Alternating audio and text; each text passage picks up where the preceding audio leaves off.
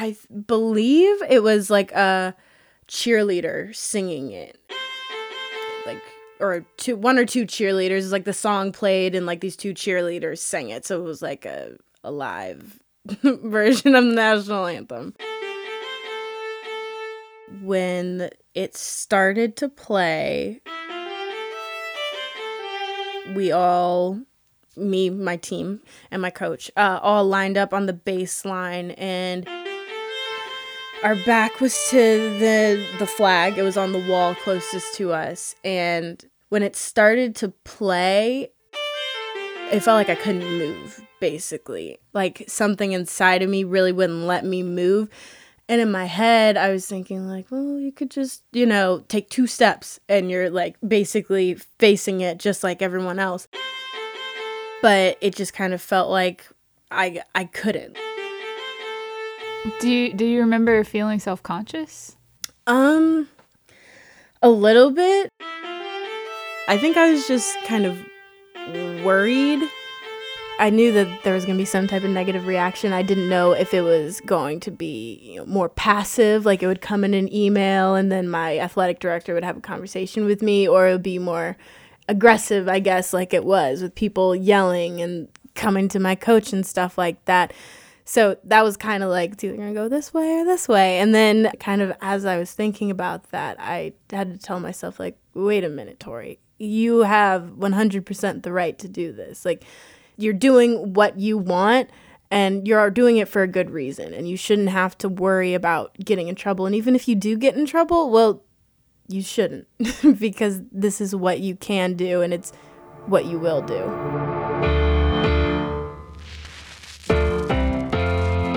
This is American Dissent, a podcast from With Good Reason and James Madison's Montpelier about pushing back in the pursuit of a better America. I'm Kelly Libby. Dissent gets a bad rap. It gets dismissed as troublemaking, just for the sake of making trouble. But throughout American history, everyday people have recognized injustice and decided they had to do something about it. And in doing something, they've shaped a nation. The woman you just heard from, her name is Tori Carter Johnston. I'll get back to her story in a bit. But first, I wanted to know some of the history behind the First Amendment to our Constitution, because that's the one that guarantees our right to exercise free speech, and also establishes a separation of church and state. So I want to take us back to 18th century Virginia, to a community of, at the time, marginalized people who were persecuted for their beliefs, and whose dissent had a profound effect on our lives today. These are devout evangelical Christians. It's important to remember that. We tend not to associate evangelical Christians and separation of church and state today. These people are very passionate about their religion. This is John Ragasta, a historian at the International Center for Jefferson Studies at Monticello, and author of a book called Wellspring of Liberty. And what John told me is that before the American Revolution, before our Constitution was drafted, there were these evangelical Christians, mostly Baptist and Presbyterians, who pushed for freedom of religion and separation of church and state at a time when most citizens were forced by the government to be Anglican. What were some of the worst of the persecutions? They would take Baptists in particular out to the closest pond or river they could find, and they would dunk them in the river in parody of their immersion baptism and hold them underwater. In one case, they held somebody underwater till he almost drowned, and they'd pull them up and say, "Do you believe? Do you believe?" And they'd hold them underwater again. In other cases, they would throw rocks. In cases they were shot at. One of these dissenting ministers had the foxhounds set on him. In one case, they throw a wasp nest, a hornet's nest, into a prayer meeting. In another case, history says they threw a snake into this prayer meeting. It's almost certainly a copperhead, a mean, venomous snake in this part of Virginia. But the Baptists in Virginia kept growing in number, and the Anglican establishment kept trying to put a stop to it. John says that by the time of the American Revolution, more than half of the Baptist ministers in Virginia had suffered jail time for preaching, but they used it to their advantage, to spread the gospel. they learned very quickly that being jailed was an opportunity for religious witness. And so if you're trying to convert people and tell people that you're a sincere Christian, the fact that you're in jail and you're still a believer is a powerful witness. So they would preach from their jail cell.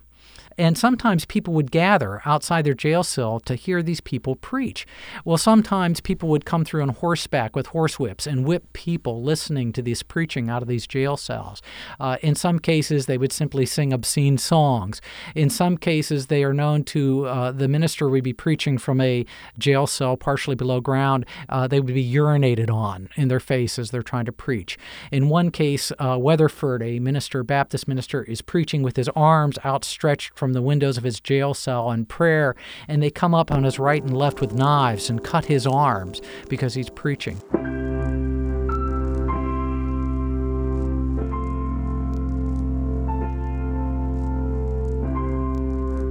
But what happens, one of the early politicians says it's almost like stepping on a bed of chamomile.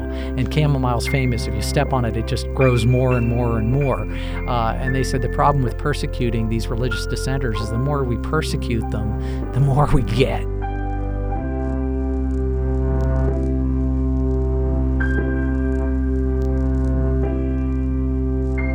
These are people who believe your central commitment is to God, and you have to have a personal relationship with God. And when you die, you're going to be in front of the judgment seat, and you're going to be responsible to God and no one else for your behavior.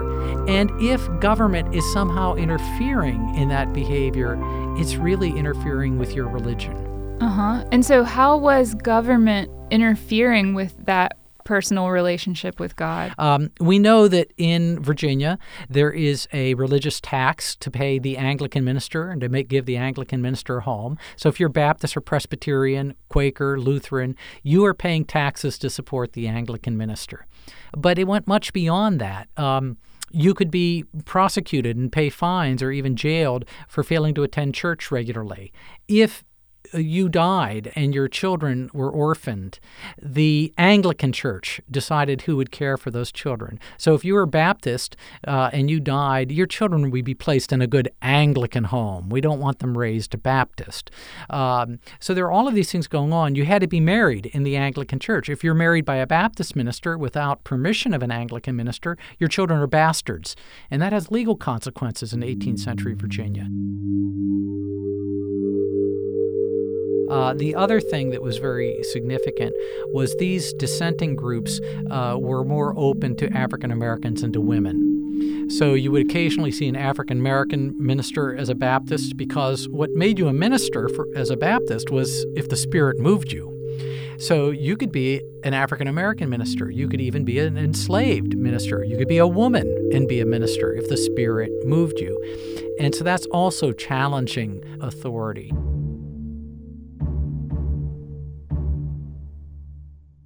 Well, then the American Revolution starts, and suddenly overnight this all changes.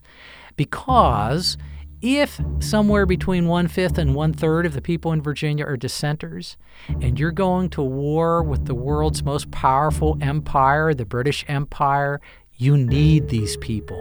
And so very early in 1775, 1776, we start to see these Anglican religious leaders and political leaders say, we have to get these people's support.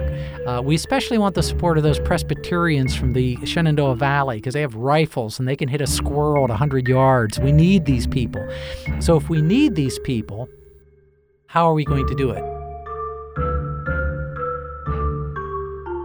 Well, these dissenters started to write petitions to the new independent legislature, the convention, and then the Virginia General Assembly, saying not that we want you to stop persecuting us, but we want religious freedom. By that, they meant they wanted an end to the religious tax and an end to Anglican marriages.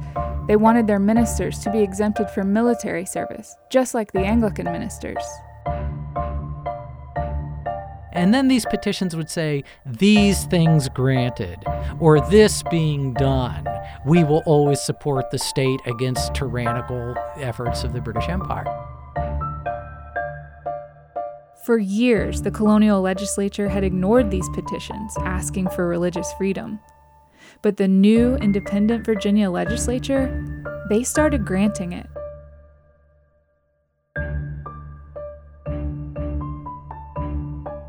So in 1776, the religious tax, that suddenly is suspended. In 1779, it's eliminated. We start to see dissenting ministers are exempted from military service in 1776, 1777. So all of these things start to change.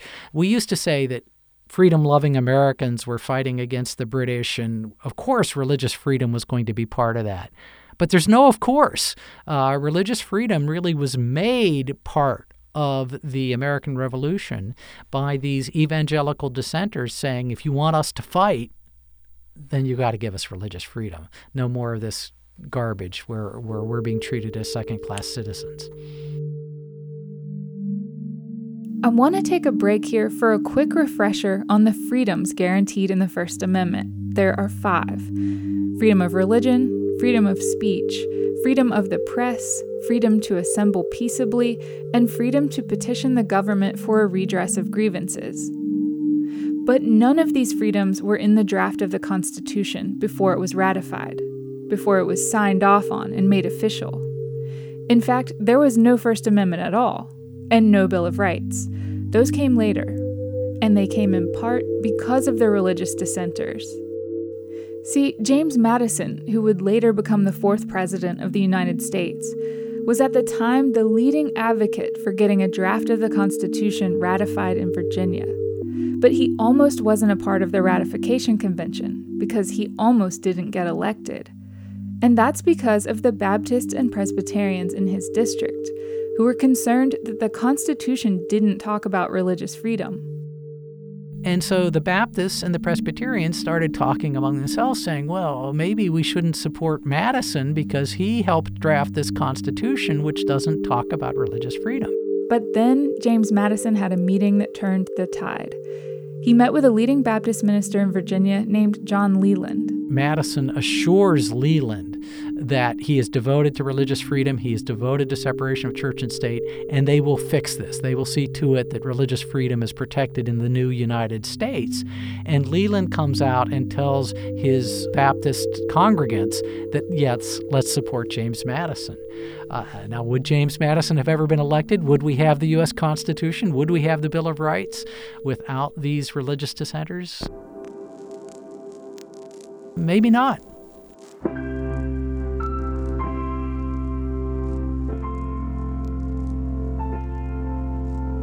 I forget who said it, but somebody points out that in a totalitarian regime, in a dictatorship, in a monarchy, what we are worried about is the government hurting the rights of the majority. In a democracy, what Madison realizes, and he talks about this very expressly, is we have to protect the minority. Because the majority can make the laws, right? They can vote people into Congress. If you're white, Anglo-Saxon, Protestant, Christian, do you really need to have your religious freedom protected in 19th century, 20th century Virginia? No. What Madison says is the people who are going to be persecuted are the dissenters, the Jews, the Muslims, the Hindus. And we see this all the time today. That's why we say Black Lives Matter. Do white lives matter? Of course white lives matter, but that's never been an issue. We say Black Lives Matter because those are the people likely to be facing problems with their civil rights. Kaepernick or anyone else who wants to take a knee, they're exercising their First Amendment freedom of speech rights. Jefferson and Madison and these evangelical religious people in the 18th century understood that we needed those rights to protect people doing something we don't like. We don't need freedom of speech to protect people when they say things we like. You don't need freedom of speech to protect Star Wars movies that people want to go to anyway. You need freedom of speech, you need freedom of religion, you need freedom of assembly to protect those people who we don't necessarily like. Which brings us back to Tori Carter Johnston. I identify as female. I use she, her pronouns. I'm a biracial woman. Tori's a recent graduate from a high school in Charlottesville, Virginia. Is it okay? Yep. I'm talking? Okay. So I guess could you start with like what had been happening at school, like what you had been learning about? At school, I think there was definitely a lot of talk about the whole Colin Kaepernick situation because it was very new at the time. And it was just at the beginning of it. So it was still like it was more controversial. People were kind of figuring out how they felt about it. Overnight, San Francisco 49ers quarterback Colin Kaepernick refusing to stand during the national anthem again. The 49ers quarterback refusing to stand for the national anthems for 4 games. Fans protesting his jersey. They're burning it. You see some of that right there. We have cops that are murdering people. We have cops in the SFPD that are blatantly racist. And those issues need to be And this is also at the kind of the peak of this whole police brutality thing. This country this weekend, hundreds were arrested in ongoing protests over police shootings of black citizens. Largely peaceful protesters blocked roadways in several cities, including St. Paul, Minnesota. Tori told me her school holds a speaker series, and every Friday they invite someone from the community, a parent, an alum, to share something with the whole school. And I think a woman came in and just basically talked to us about our rights, what qualifies as free speech, stuff like that. And then the Colin Kaepernick thing came up, and it was like, who's to say that what he's doing is wrong because he's, using his free speech. And that's just what got me thinking about it. I mean, I'd already been thinking about it, but it got me thinking about actually doing it. And then later that day, I just happened to have a volleyball game. And that's where she made the decision to protest. Tori says when the national anthem started and everyone in the gym turned to face the flag, she kept her feet planted. The first pushback came during the game. I heard some yells from the stands of I guess a parent or just somebody watching, and they said my number was number 10, and they would say things like, get 10 off the court, like she shouldn't be playing, stuff like that, get out the gym, things of that nature. And I got a lot of ugly stares, especially when I came close to the side of the benches where the crowd was. And then after the game, I guess the guy who was yelling or did most of the yelling during the game went over to my coach, and I could kind of hear him saying, like, you need to kick her off the team, like she shouldn't be playing, stuff like that. After the game, Tori says, the athletic director of the other team called her school's athletic director and said that if a protest happened again, their team would forfeit.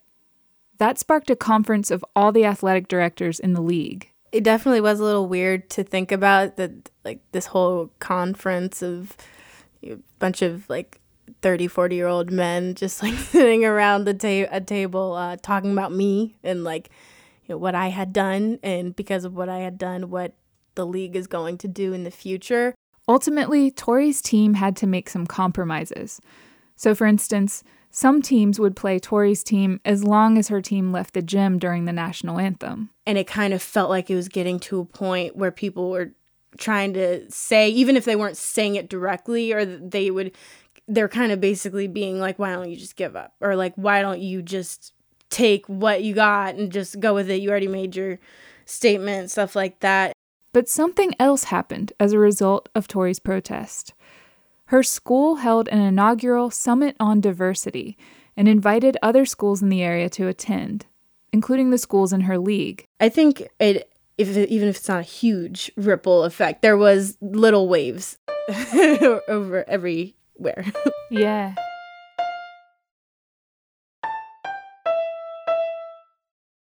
When Tori's decision to protest police brutality was met with roadblocks, she says she felt frustrated and even angry at times. But at the end of the day, we're talking about it, and I'm talking about how I feel, and they're talking about how they feel. And even if we're probably not going to come to a 100% agreement, but at least in their mind, they're going to remember this time in their life when, they had to talk about this girl who's doing her activism at your school, and like this is how she felt about it. I don't know, it also felt a little personal at times, because like people will hate me for how I look, and I'm a mixed race person, and people will hate that about me. So for me, it was just kind of like, I understand that you feel frustrated about this, but there are people in this world who are literally dying because people hate them so much for basically no reason. So if you're offended by my demonstration, I'm sorry, but I'm still gonna do it.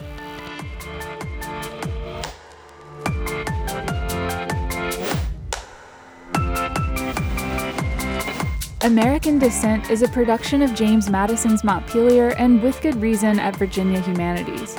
Our artwork is by Carson McNamara, and our music is by Breakmaster Cylinder.